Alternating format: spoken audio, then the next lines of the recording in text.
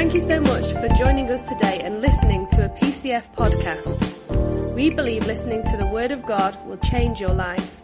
God bless you as you continue listening to this podcast.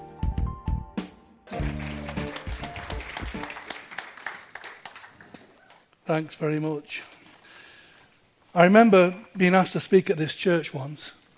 This guy came up to me before I got up and he said to me, "Do you know what a good sermon is?" So I thought, oh, right. He said, a good sermon has a good beginning, has a really good ending, and as close together as possible. So I thought, that's great. It's a good start.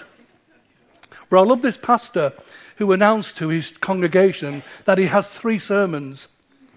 He has a £1,000 sermon, £100 sermon that lasts an hour. He has a £500 sermon that lasts half an hour, and he has a £1,000 sermon that lasts 5 minutes. So we will now take the offering and see where we're going with the sermon. I want you to listen to this music. Too many broken hearts have fallen in the river. Too many lonely souls have drifted out to sea. You lay your bets and then you pay the price. The things we do for love. The things we do for love. Communication is the problem to the answer. You've got a number and your hand is on the phone. The weather's turned and all the lines are down. The things we do for love. The things we do for love. Hey, wow. It came out in 1976. Made number 6 in the charts. Do you remember it, everyone? Yeah? It's called, the reason why I've put it on is because it's called The Things We Do for Love. And that's the title of my message today. The Things We Do for Love. We are into our current series of Live to Love. It was kicked off a few weeks ago by Pastor Claire, and then Pastor Wayne and then Pastor Andrew have both kind of like added to it about agape love. And I want to start this message by saying that don't we do some very unusual things when we are first in love? When I was first married, sorry, I'm embarrassed telling you this really, but I'm glad Sue's not here, that's a fact. When I was first married, it was back in the late 70s, and it was my wife's birthday, so it was our first birthday together as a married couple. So I thought I would kind of like break the bank and go and get her something really, really special. So I bought her something, and she was not happy. She was not happy at all. I mean, guys, ladies, what is wrong with a top-of-the-range electric carving knife? It was advertised on TV. I won't tell you what she told me to do with it. But the things that we do for love.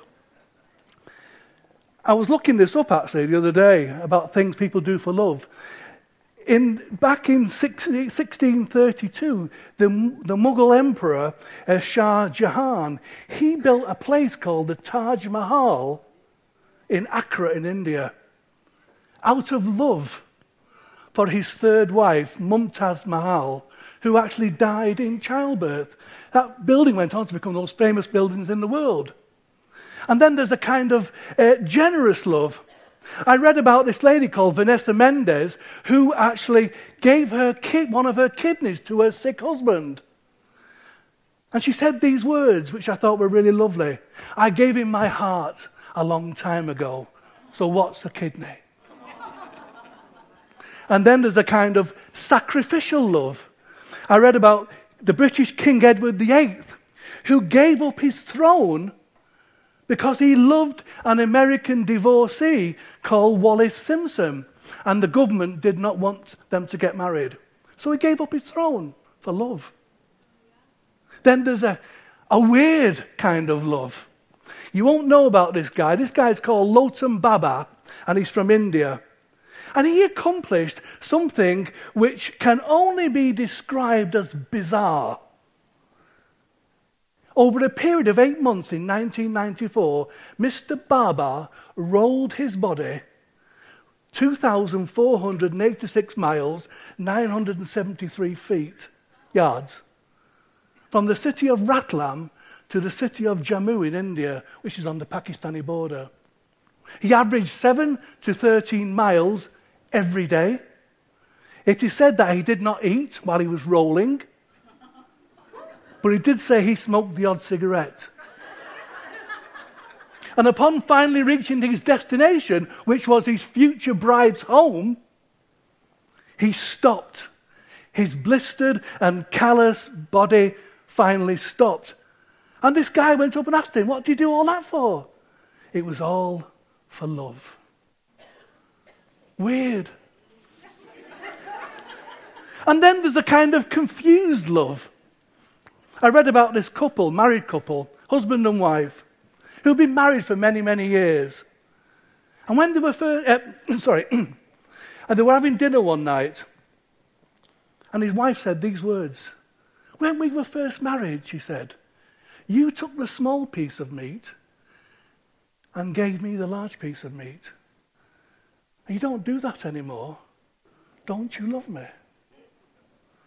The husband quickly replied, "Nonsense, darling. Of course I love you just as much, if not even more, than I did back then. And the reason why I now take the larger piece of meat, it's not because I love you less, no. It's because now you are a better cook."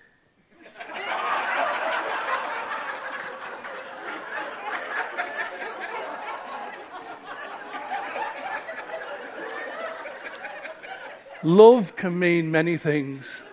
We live in a generation, friends, we live in a generation that talks a lot about love, but knows less about love than any generation, I think, since the time of Christ. And it's amazing how this word love has been twisted today. People just don't understand what love is. Let me tell you, according to Amazon, there are 32,507 books currently in print with the word love in the title. There are 145,000 books currently in print that deal with the subject of love.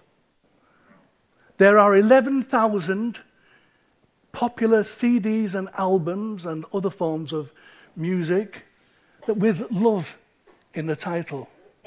And listen to this, there are at least 121 million websites that use the word love as one of its key words. So you can see from all that love to us is an important subject.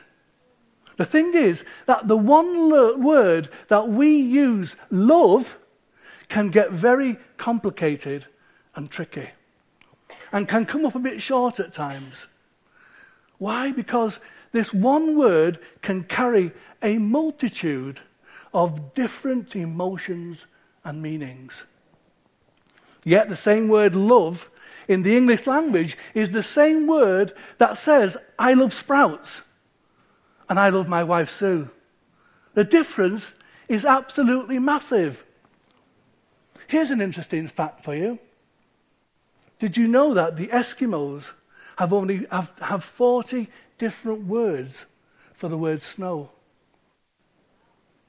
So you can see that our meaning of love can at times fall a bit short. Now, it wasn't so hard for the ancient Greeks. It wasn't as tricky, because if they wanted to express love in a passionate, sensual manner, they would use the word eros love. If they were speaking of a friendship type of love, they would use the word filial love. If they were talking about love among family members or love that shows loyalty, they would talk about storge love.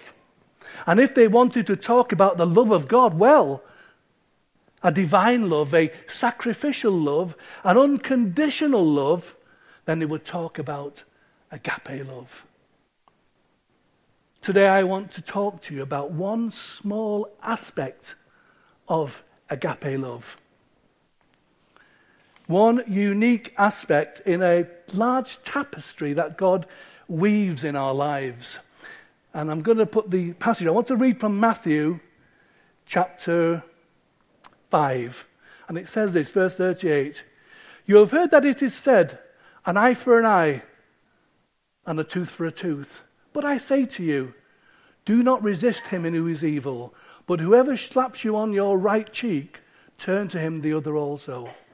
And if anyone wants to sue you and take your shirt, let him have your coat also. And whoever shall force you to go 1 mile, go with him 2. Give to him who asks of you, and do not turn away for him who wants to borrow from you. This section of Scripture is taken from a much larger sermon that Jesus was giving in the hills overlooking the Sea of Galilee. The exact location is unknown, but tradition names the location as a large hill known as Carn Hattin, which is just near Capernaum. The sermon became known as the Sermon on the Mount, and it's AD 28, and Jesus is in his Galilean ministry. And in this sermon, Jesus teaches us about the major ideals of Christian life. It teaches on subjects such as prayer, such as justice, such as care for the needy. So he talks about handling the religious laws, about divorce, about fasting, about judging others, and about salvation. And of course, there's much, much more. However, I want to just look at one line from that sermon, one line from my scripture reading today. And it says this, verse 41. And whoever shall force you to go 1 mile, go with him 2. Here, our Lord is instructing us to go 2 miles if someone forces you to go 1. So what do these words really mean? What are they actually telling us today? Well, at the time that Jesus spoke these words, the Jewish nation was under the iron yoke of Roman law. His mention of being compelled, being forced to go 1 mile brought a very distasteful and hateful picture to the Hebrew mind. Under full sanction of Roman law, a Roman soldier could compel, he could force any person to carry his pack for him for 1 mile. That was the law. And a mile in them days was round about 1,000 steps. And I suspect that this law was originally made for use in combat zones, when a fighting soldier, which was desperate for rest, might call upon a subject of Rome for assistance. Much like today, when a police officer might commandeer a car from a person who is maybe chasing a criminal. I've seen that in the movies, so I know it's true. The Jews, they hated this law. They hated it. And so when they were forced to obey, they did so with bitterness and obvious resentment. The word force that Jesus uses here in this scripture has a long history of tyranny behind it. The word originates in Persia, hundreds of years before this time when Jesus is talking to the people. The noun form of the word is angaros. And in ancient ancient Persia, the angaros was a man appointed by the king as a sort of roving reporter. And as the angaros was traveling throughout the kingdom, throughout the realm, throughout the country, if he had a message for the king, he could, by law, grab the nearest person he saw and force him to run the message back to the palace, back to the king. the Persians, they learned to hate the Angaros for his abuse of this right. So by the time of Christ, this word had come to mean to compel one to go on a journey, to bear a burden, to go and perform a service. Now, the services that brought Jesus' attention to this principle, the principle of the second mile, it's no longer with us. But I believe that the principle behind it lives on even today. In these words of our text, Jesus, in a sense, he divides life into two familiar parts. The compulsory, the first mile, these are the obligations, the ordinary things that we must do. And then there's the voluntary, the second mile. These are seen as opportunities, things that exceed that which is normal, things that go beyond the call of duty, things that we choose to do. Now, life, friends, is full of first mile requirements, things that we are compelled to do, things that we must do. These are our obligations and our responsibilities in our day-to-day lives. And doing these fulfills our first mile commitments. But being human, our tendency is to resist. Yes, we comply, but we do so grudgingly. In the end, the way we greet these obligations will determine, friends, whether we are only first milers or whether we have learned the secret of the second mile. Now, one of the main commitments of the first mile is the commitment for work. We will always, friends, have to work. Probably until the day that we retire or the day that we die. But the thing is, behind everything worthwhile in our lives is also work. The problem is that work to many people today is a bit of a funny word. But work, friends, is a necessity. You see, in our society, there are no free lunches. And it has been that way from the beginning of time. In Genesis 2, verse 15, we read these.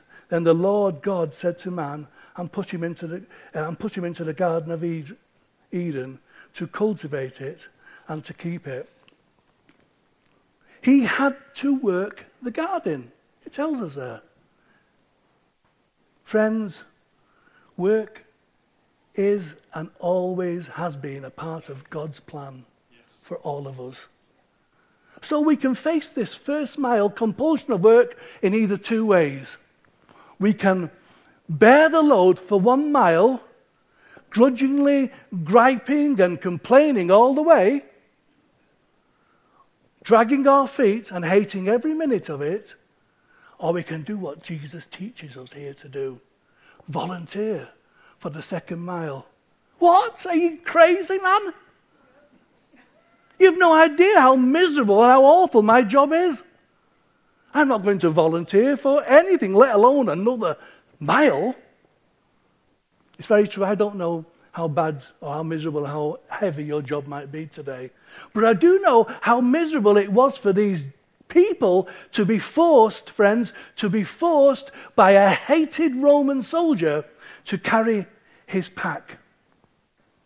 I also know that it was in the face of this very disagreeable situation that Jesus gave this incredible second mile teaching. He took here a secular law of the time and drafted a new divine law. A law which he called the law of love. So the second mile worker, friends, he knows a secret that the first miler doesn't understand. He knows that if he accepts the compulsory first mile and then volunteers for the second mile, he's no longer a slave. He is in charge. I want to explain to this in a story I read. It'll probably explain it a bit better. I read this story about this Bible student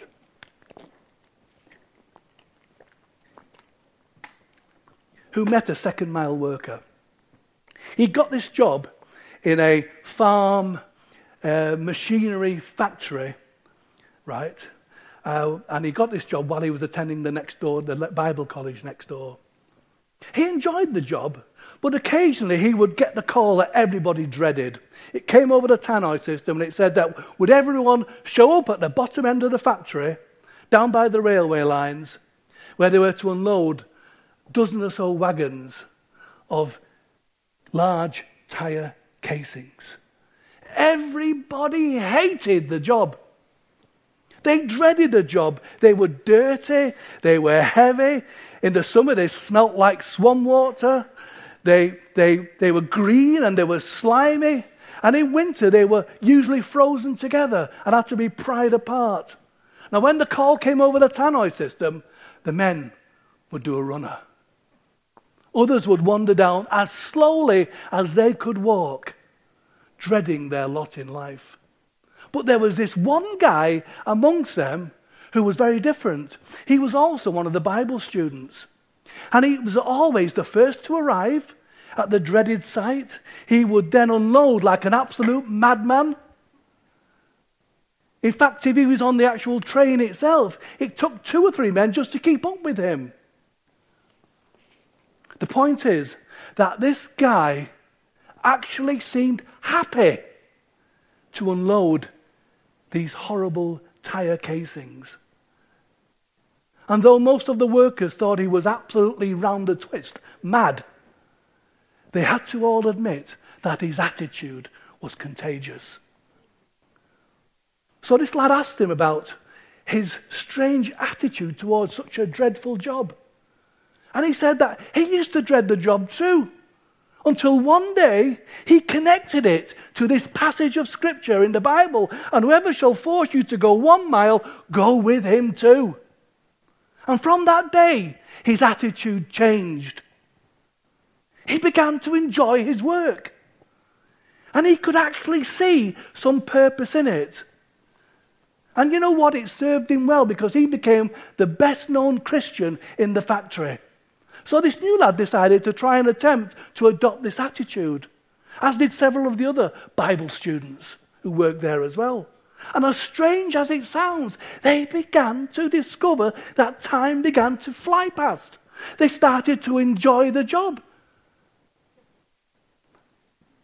And the best part was that the Bible students gained such a good reputation as good workers that if others from the Bible college came looking for a job, they were hired on the spot.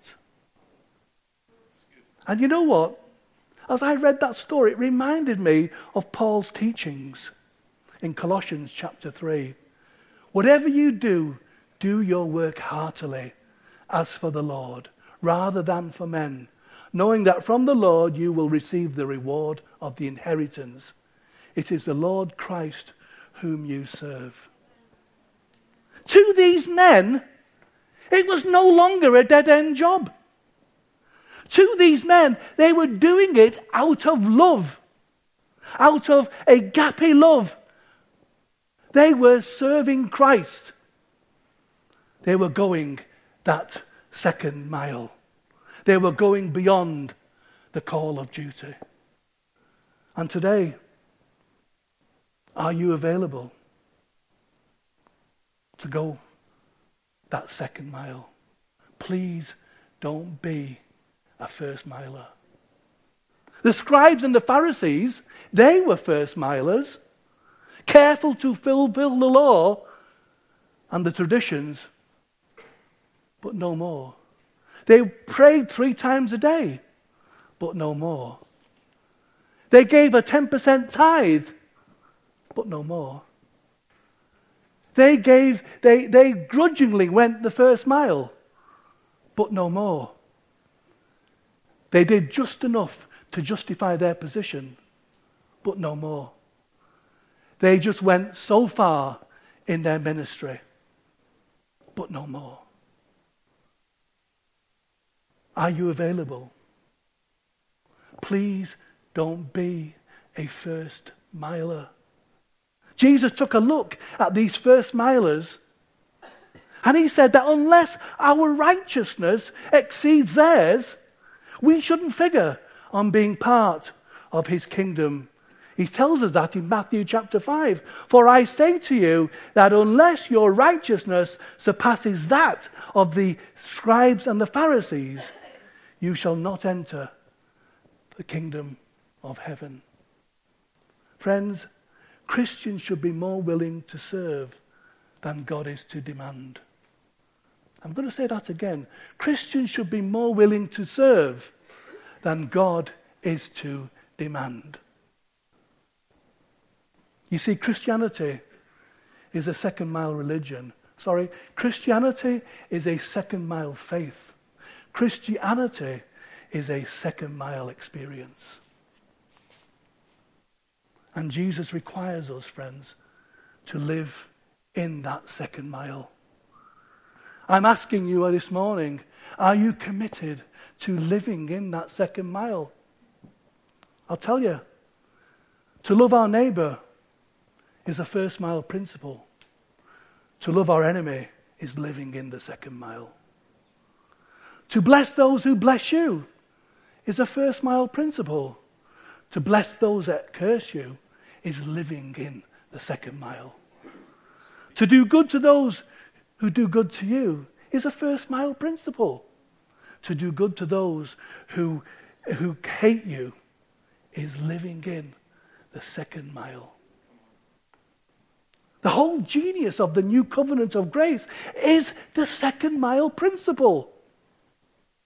The second miler, he delights in pleasing God. No matter what the situation calls for, it is met joyfully. The concern is not, what must I do to get by? The concern is, what can I do for God? You know, we are getting into the groove of our Christian life when our sense of joy in serving God overflows our sense of duty. No longer do we always ask, do I have to? Rather, we would say, but I want to do it. You know, if you think about it, to walk in the second mile is not really about walking, is it? The second mile is about identity. The second mile is about who we are and who we are called to be. The second mile is about who walks with us and who shapes us into the people that God creates us to be. To walk in the second mile means that we live deeply into the knowledge that we belong, that we are beloved, and that we are called. Yes, friends, we are called. We are called not to less, but to more. We are called not to scarcity, but to abundance. We are called not to fear, but to hope. Friends, there is such a tremendous power in the second mile principle. First of all, it will change your attitude. The first mile, friends, is a slave mile. It's a must-do mile. But the extra mile, the second mile, is a smile mile. Why? Because we do it out of agape love. We do it out of love for our King and our Saviour. Also, the extra mile will make us successful. The reason some believers, friends, are not successful in their commitments, in their devotions, and in their ministries is because they are first milers. If we want to succeed in ministry today, we need to go some. And then we need to go some more. And then we need to go some more. The extra mile is also the key to better relationships. To go the extra mile, friends, is contrary to what the world teaches. The world teaches that life is all about me. The extra mile is not about you. The extra mile, it will open doors that you never thought would ever be opened. Jesus went the extra mile when he paid our penalty and died for our sins. Although he did not deserve it, he went the extra mile for each and every one of us here today.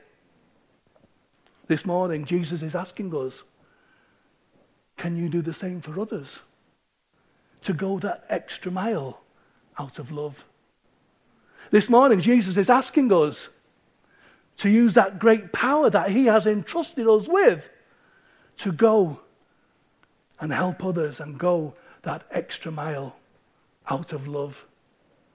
This morning, Jesus is asking us to walk in the authority that he has given us to go and help others and to go that extra mile out of love. I don't know whether the band would like to come back.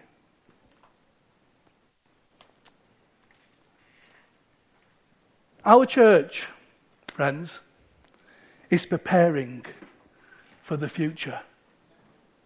We're getting ready to grow, both spiritually and numerically, praise God. Today, we are becoming more ambitious. We are improving the standard. We are raising the bar. We are upping the ante. We are going that extra mile. Why? Because we want to see God moving here at PCF. We want to see miracles happen here at PCF. We want to see souls saved here at PCF.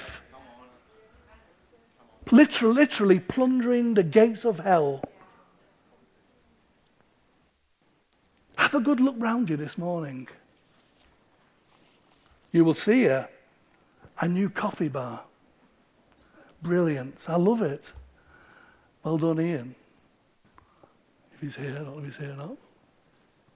Well done, all the other people who's helped with it as well. New chairs and tables. Tall tables with cakes on at the moment. I can see them. You'll see new carpets. You will see a new wall. Well, it's not new, but it's newish. Well, yeah, it's new. You will see a new style of seating all the way round. No expense has been spared. It's not been done to make us feel better. It's not been done to make us look good. It's not been done for us to compare with other churches. No. It's been done for us to live and to work in that second mile. It's been done for us to step up and to step out in all of our ministries. It's been done so that we can promote excellence. That we can excel in worship, in prayer, in praise, in ministry, in the word. So this morning, I'm asking you, are you available? Please don't be a first miler. Don't be that person that just does enough. Don't be that person who takes on things half-heartedly. Don't be that person who becomes a bit lukewarm, a bit uninterested, a bit indifferent. Do you know why? I'll tell you why. Become a second miler, and you will influence others. Guaranteed. Become a second miler and you will change your environment. Guaranteed. Come with us. into that second mile. And I tell you what, friends, watch God move. And remember, we do wonderful things when we are in agape love. God bless you all.